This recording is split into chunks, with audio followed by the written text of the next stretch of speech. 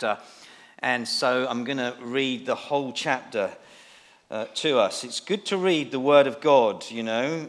Felt very stirred. I've had one or two people speak to me recently about the importance of reading God's Word when we gather together as church. Sometimes this is the only time that people get to hear the Word of God. You know, we have many new people coming in and out of church, and so it's good to read God's Word. So let's read Isaiah chapter 55 together. There's just 13 verses. Here we go.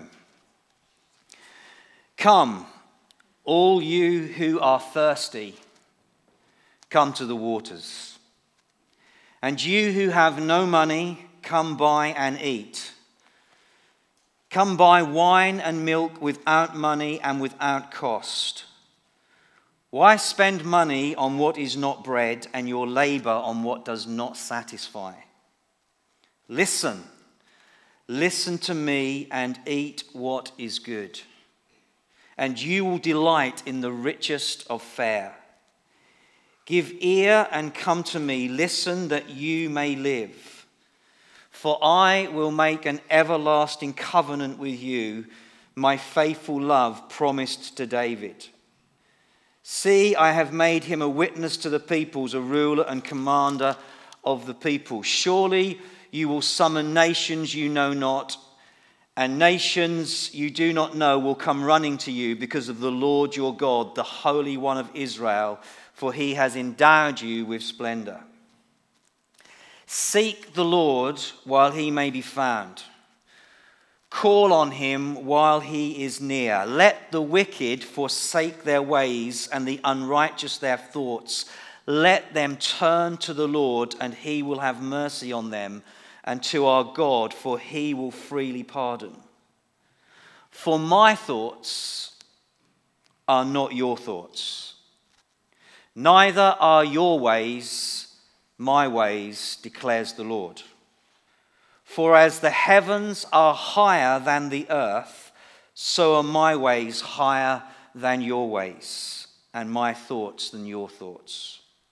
As the rain and the snow come down from heaven and do not return to it without watering the earth and making it bud and flourish, so that it yields seed for the sower and bread for the eater, so is my word that goes forth from my mouth. It will not return to me empty, but will accomplish what I desire and achieve the purpose for which I sent it. And you will go out in joy and be led forth in peace. The mountains and hills will burst into song before you, and all the trees of the field will clap their hands. Instead of the thorn bush will grow the juniper, and instead of briars the myrtle will grow. And this will be the Lord's renown for an everlasting sign that will endure forever. May God bless his word. Amen. Amen. I want to share a few thoughts around the first verse of that chapter in a moment, but I just want to bring us a couple of updates that I think will really encourage you, because it is so exciting to watch and see so many good things happening in the life of the church at this moment in time. A couple of weeks ago, I went to the Kids Connect group on a Tuesday night. Sim and Hannah were cooking dinner, and I was just there for about half an hour or so, and it was just lovely to see so many children coming along to Kids Connect.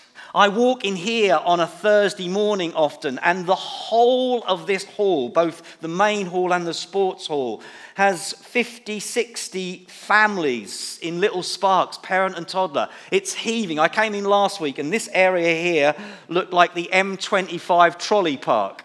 There was so many buggies. It was unbelievable. And just to see this building full of people from our community that are coming in and receiving the love of God. Once a month, the first Saturday of the month, Who Let the Dads Out? It's just going so well. I came the month before last and just had the opportunity just to mix with some of the dads that come in from the community with their children. It was just so good to see. And right now there are plans getting ready to start a Who Let the Dads Out in Harleston as well. So that's encouraging too, isn't it? Monday and Friday mornings, this hall is full of people coming in for food that is collected from the supermarkets in town. And people come in and they receive free gifts of food, and then they come in and they just share life together with a brilliant team of people who are there ready to pray for people and talk to people about Jesus. 2 or 3 months ago, there's 3 senior ladies that come every single Friday here, and they sit around here in this bit here around a table, and they also come on a Tuesday morning, and I've got to know these old ladies, and I always go and have a chat with them. And I spoke to one of them 2 or 3 months ago, and I spoke to the whole group actually, and I shared about Jesus. And one particular lady who's 87 years old was so impacted by Jesus that morning, she began to ask me questions.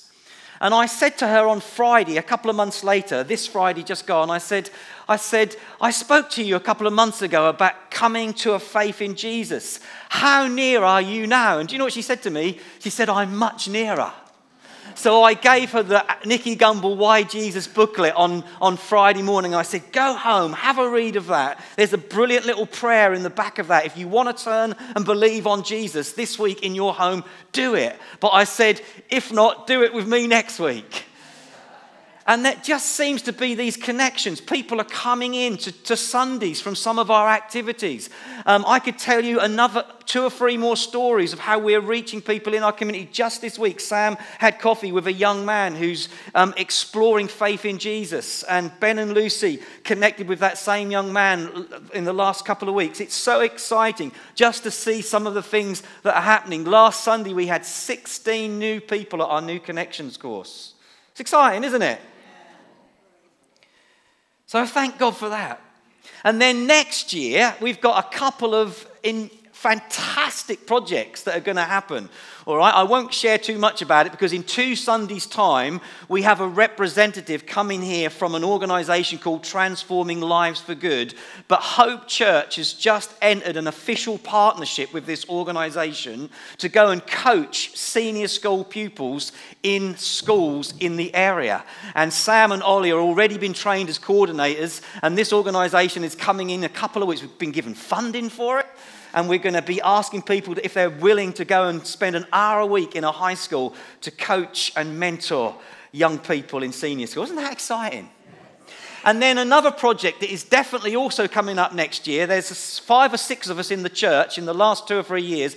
We've formed a community interest company, and we've called it Hope Raisers. All right, it's a company that we've formed, and we've just been accepted in the last 2 weeks. We've been officially accepted by Hope into Action, and we've been given the franchise for the whole of the Waveney Valley to start purchasing houses to homeless people and people who have maybe come out of prison. How exciting is that? We should praise God about that.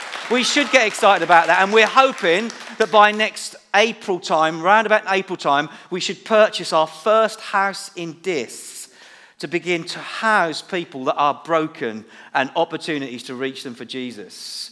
We should get super excited. I actually believe prophetically, and there's a reason why I've just brought a little bit of an update. Number one, because it's good to update the church of what's happening.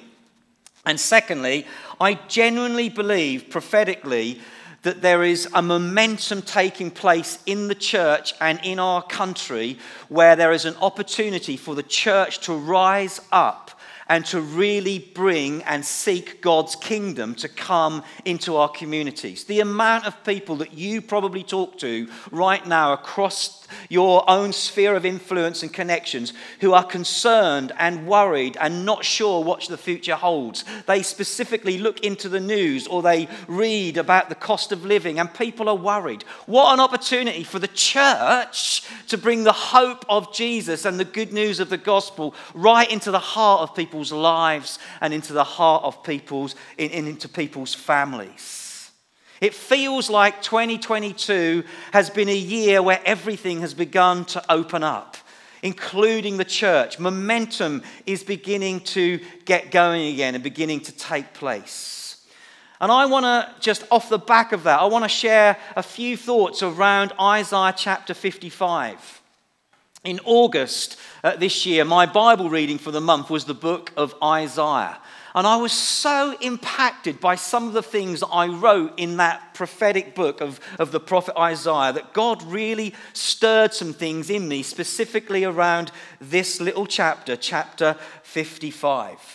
Let me give you a little bit of context to the book of Isaiah, because I think it will help us, particularly for some of us that have not really read the Bible or wonder what on earth this book of Isaiah is all about. Or maybe you've been a Christian a while and you've never really read the book of Isaiah. But it is generally accepted that the book of Isaiah was written by one person called Isaiah. It's clever, isn't it? Okay, but he wrote this book over 2 periods of time. The whole book is got 66 chapters in it, and chapters 1 to chapters 39 is mainly around God's judgment because of the disobedience of the children of Israel. They turned their hearts away from God, they'd entered into rebellion, and the chapters 1 to 39 is more around how the children of Israel eventually go into captivity in Babylon. And yet, even in those 39 chapters, there's glimmers of hope. You know, we've got Christmas coming up, and we often read these verses, don't we, from Isaiah 9. For unto us a child is born, to us a son is given, the government will be on his shoulders, and he will be called Wonderful Counselor, Mighty God, Everlasting Father, Prince of Peace. And it says of the increase of his government, there'll be no end. Wonderful. So there's even in those 39 chapters little glimmers of hope. And then you get to chapter 40, right through to the end of the book, and the language consistently changes. For many of us, we know these verses really well that I'm about to read, but they're all from the book of Isaiah. Things like this. How many of you have read these verses before? It says, they're not going to come up on the screen, but just listen to me. Isaiah 40, verse 28. Do you not know, have you not heard? The Lord is the everlasting God, the creator of the ends of the earth. He will not grow tired or weary, and his understanding no one can fathom. What a great verse. Isaiah 41, verse 10. Do not fear, I am with you. Do not be dismayed, for I am your God. I will strengthen you. I will help you. I will hold you with my righteous right hand. Isaiah 43, 1 and 2. Do not fear. We sing this song in church. I have summoned you by name. You are mine. When you pass through the waters, I will be with you. When you pass through the rivers, they will not sweep over you. When you walk through the fire, you will not be burned. All of these verses are from those last chapters of the book of Isaiah. And then you come to chapter 53 and you have that beautiful chapter all about the life of Jesus, the suffering Christ. And it says, he was pierced for our transgressions. He was crushed for our iniquities. And the punishment that brought us peace was put on him, and by his wounds we are healed. Great verses from Isaiah. Just a couple of more really quickly. Isaiah 60. Arise, shine, for your light has come, and the glory of the Lord rises upon you. Isaiah. Isaiah 61, Jesus repeats these words in Luke 4. The Spirit of the Sovereign Lord is upon me because he's anointed me to bring good news to the poor and set the captive free. That's not a bad part of the book, is it, Isaiah? It's just full of purpose and full of God reestablishing his kingdom. And so in this last big section of Isaiah, it's all about the exiled people of God returning from captivity into freedom again. God is beginning to do something new. God is restoring his people. The city of Jerusalem that has been destroyed will be rebuilt. And God's desire is that his purpose will be revealed through his people. Just want to put this next screen up, which is going to be my only screen for the rest of the morning, okay, the rest of my preach. I want to focus on presence. I want to focus on presence. Because the first words that we read in Isaiah 55 are these. Come, all you who are thirsty. How many of us here this morning have had moments in our lives where we've been gasping for a drink? I remember going on a bike ride in the mountains of South Wales once, in Builth Wells in Wales, with a whole group of Christians. And we'd gone on mountain bikes all up the hills in this part of Wales, and we'd taken water bottles with us, and they were like in our rucksacks. And I think about halfway round, it was so hot, and we were been up in the hills for so long, I'd completely run out of water. And I was with a mate of mine called Andy Williams. And when we got back down, I had no water. I hadn't had a drink for about an hour and a half, and I was gasping. And I remember we both walked into this pub, and we ordered a pint of lager, and we still talk about it to this very day. We just didn't talk to each other for the whole duration of drinking that pint. I don't think it touched the sides. It just went down so fast because I was so thirsty. And Isaiah says to God's people, come into my presence, all who are thirsty. Here is the invitation. How many of you have heard about maybe some friends that are going to get married, and you hear about where they're going to get married, and there's something in your heart that says, I hope I get invited to that wedding? And when you don't, it's disappointing, isn't it? But you just hope. Well, we have some friends whose son got married a few years ago to this beautiful young lady, and we knew where they were going to get married. We got to find out where they were going to get married. And there was something in me that thought, I hope I get invited. And guess what? We got invited.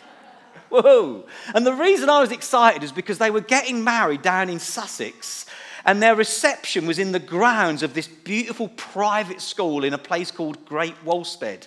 And they had this stunning marquee put up in these stunning grounds, and we got invited to this very, very, very nice wedding. Now, the reason I was so excited about getting that invitation is because when I was a young lad growing up in this church, our youth group, people like Peter Clark and David and Keith Coleman, they'll remember this, all right? We used to go to a youth camp in a private school called Great Wolstead. And it was the same school where we spent years and years going to youth camp from this church where this wedding was taking place. Now, you might be thinking, well, what's the significance of that, Graham? It was where I met my wife.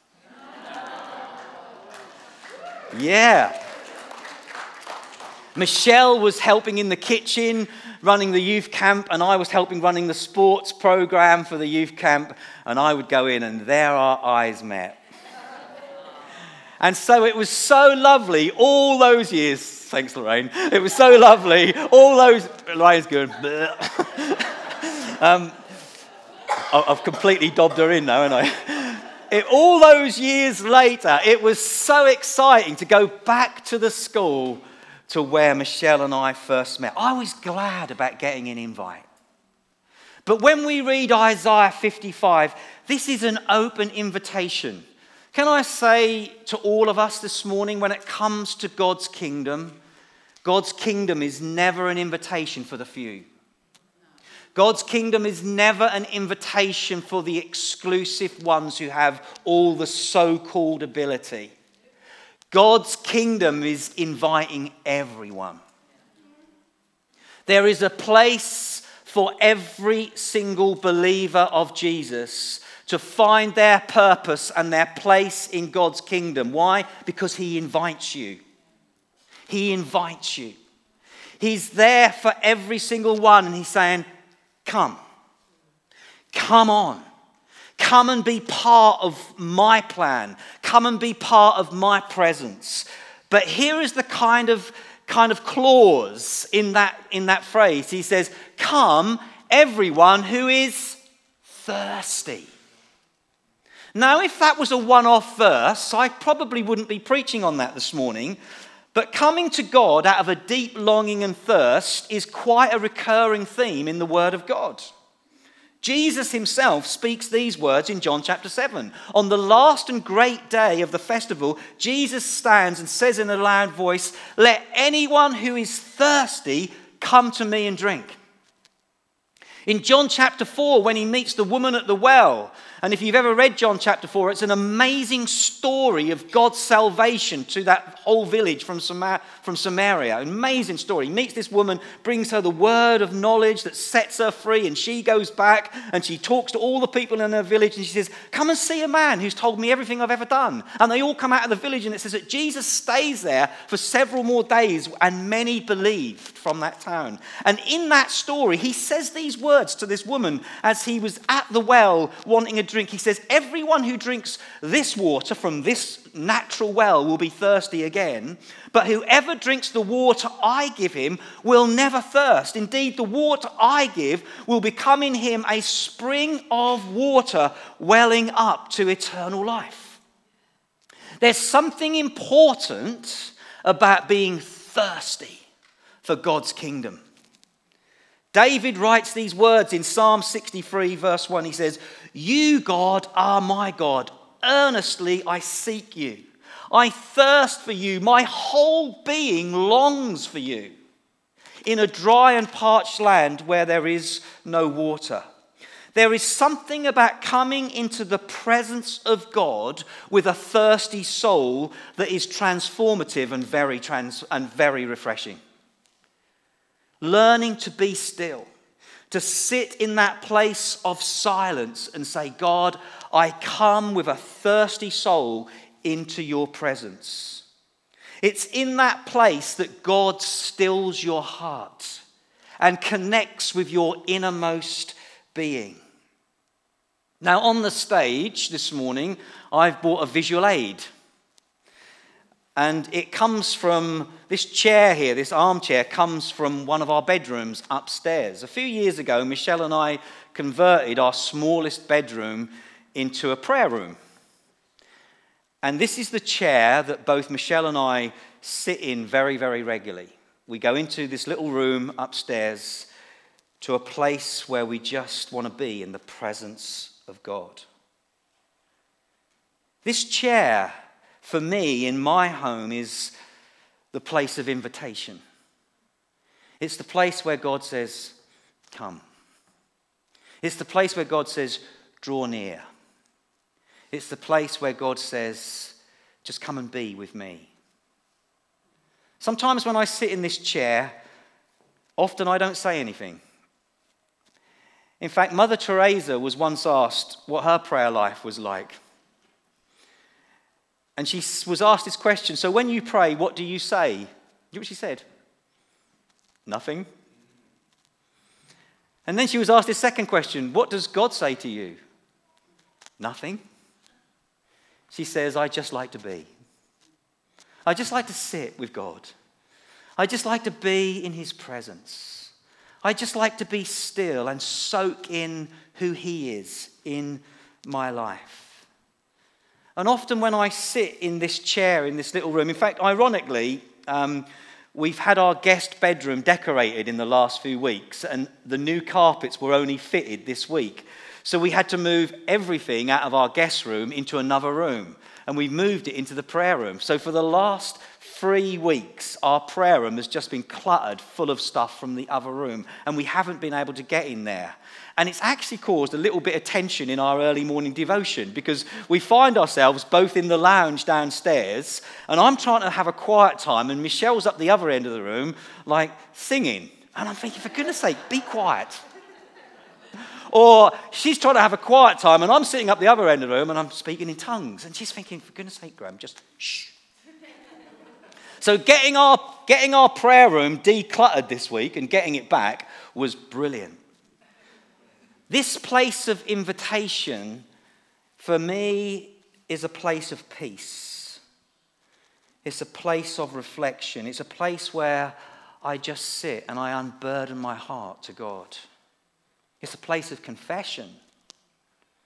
But more than anything, it's a place of his presence. But I want to just confess something. I don't always desire this place. I don't always earnestly seek God here. My whole being doesn't always long for God. I don't always want to gaze into his beauty. And yet there is no substitute for being in God's presence. There's no better place to go to the place of his invitation, where he says, come, sit with me, be in my presence. Where is your chair? Where is your place where you just sit and be in the presence of God? Where is your place of invitation where God says, come and be with me? In the second book of Samuel, chapter 11, we read an horrendous, a terribly sad story. King David, who should have been at war, stood on the balcony of his palace, and he looks down and he sees a very beautiful woman taking a bath called Bathsheba. And he inquires of her and he asks her to come up into his palace, and he commits adultery with this woman. She goes back home, and a few weeks later she sends word to him that she's having his baby. Bathsheba's husband is on the front line of battle fighting in David's army. So David's story here gets very messy. He brings Uriah back from the front of the battle to his wife Bathsheba, who is now pregnant with David's baby. And he says, go and sleep with your wife. He's trying to cover it all up. But because Uriah was an honorable man and knew that his place should have been on the battlefront, he decides to sleep outside of his house and refuses to go in to be intimate with his wife. So David gets him drunk, hoping that in his drunken stupor, he would go and have a night with his wife and he could somehow get this whole mess covered up. But that doesn't work either. So David sends him back onto the front line and says to the commander of his army, make sure that you put Uriah on the front line, and when the enemy advances, you draw back and kind of leave him there defenseless.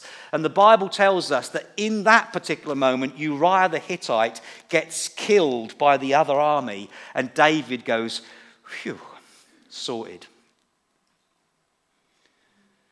But it wasn't. And David eventually gets found out, and he comes to God, and he writes this beautiful psalm in Psalm 51, and he writes a psalm of repentance and asking God to forgive him. And he asks God to do a number of things. He says, God, would you create in me a clean heart? Would you restore to me the joy of my salvation? Would you renew a right spirit within me? But he asks God to not do two things. We often read that psalm and we focus on create in me a clean heart, restore to me the joy of my salvation, renew in me a right spirit. But there are two things that he asks God not to do. And this is what he says. Cast me not away from your presence, and take not your Holy Spirit from me. David realized that the source of his life and effectiveness was the presence of God and the Spirit within. I want to say to us, church, this morning, the presence of God is essential. The presence of God in our individual lives is more important than anything else. And the presence of God and his Spirit within this church is more important than the best of our programs, and is more important than the greatest of our projects, because without it, we will not carry the power and the effectiveness of the kingdom into our community. And God says, come. Come and be in my presence. Come thirsty for my presence. I invite you to come. You see, God's presence will become a place of understanding. What did we read? For my thoughts are not your thoughts. Neither are your ways my ways, declares the Lord. For as high as the heavens are above the earth, so are my ways higher than yours, and my thoughts higher than yours. When we come into God's presence, when we accept the invitation to come and be with God, this is what begins to happen. We begin to understand God's ways. The Spirit of God starts to reveal the ways and the thoughts of God to us. And when, I don't know about you, but how many of you have been in a situation where you've tried to work it out for yourself? You know, you've got something going on in life, something going on in your family, something going on in your work, or something just going on. And you get all in a tiz because you try and work it out. You think about it, you stew over it. You think, well, if I do that, this could happen. And if we go there, that could happen. And we forget to come to the place of invitation. We forget to come to the place of his presence. And what happens is that when our thoughts and our ways try to work out God's thoughts and God's ways, we get all stressed. We lose our peace and we find ourselves in a place of strife instead of a place of rest. But when we submit and we sit at his feet, our thoughts start to get in line with God's thoughts. And our ways start to come into line with God's ways. And God's presence starts to become a place of fresh understanding for us. And all of a sudden we think, God said that. And we begin to understand. I've journeyed through life's experiences thinking, how on earth am I going to think or get my way through this? And it's often in those moments that I don't come and sit in my chair, but I get to a place of anxiety and stress and fear, and I'm thinking, goodness, how are we going to do this? How are we going to work through this as a church? What are we going to do with this particular pastoral situation? What are we going to do in my workplace? How are we going to sort my kids out? How are we going to find enough money to make ends meet? And it's like we try and work it out and we get all stressed and we lose all peace and we get full of anxiety. And God says, I'm inviting you to come and just be with me so I can bring my ways in line with your thinking. Because my thoughts are higher than yours. They've got a far bigger perspective. And it's in that place of his presence that he reminds us of his promise. It's where we give God time to assure us that all is well. It's where he sings over us. It's where he tells us, I haven't forgotten what I said. God's presence becomes a place of your song. You will go out with joy and be led forth in peace. The mountains and the hills will burst into song before you, and all the trees of the field will clap their hands. That's what it says. That when we come into that place of invitation, the presence of God, God sings over us and he speaks over us and he assures us that I am with you. And so my appeal to us this morning is this. Come. Come all you who are thirsty. Come to the waters.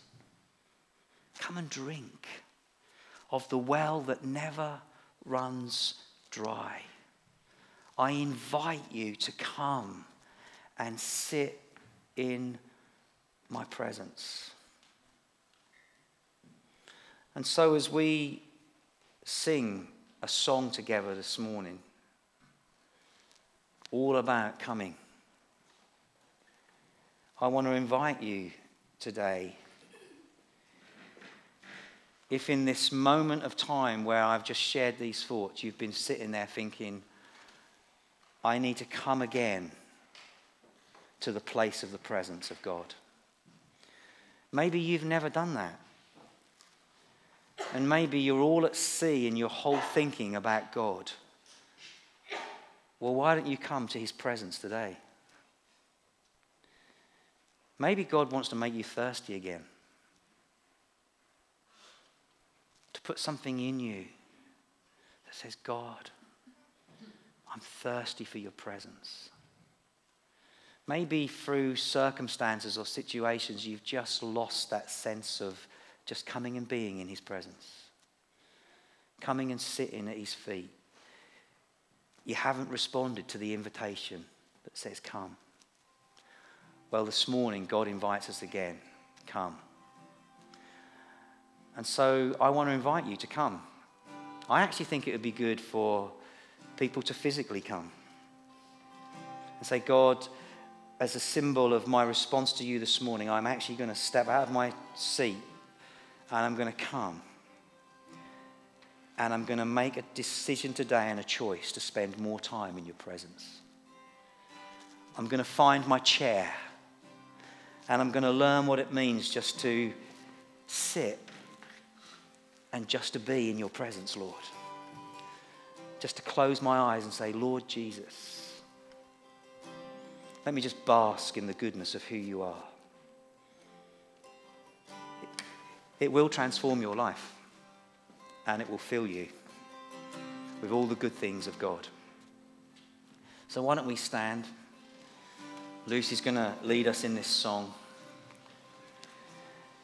And if something in this message today has spoken to you, why don't you come? Literally come. As God invites you. As God invites you. Let's come. And we'll pray for you. Amen. Amen. Thanks, Lucy.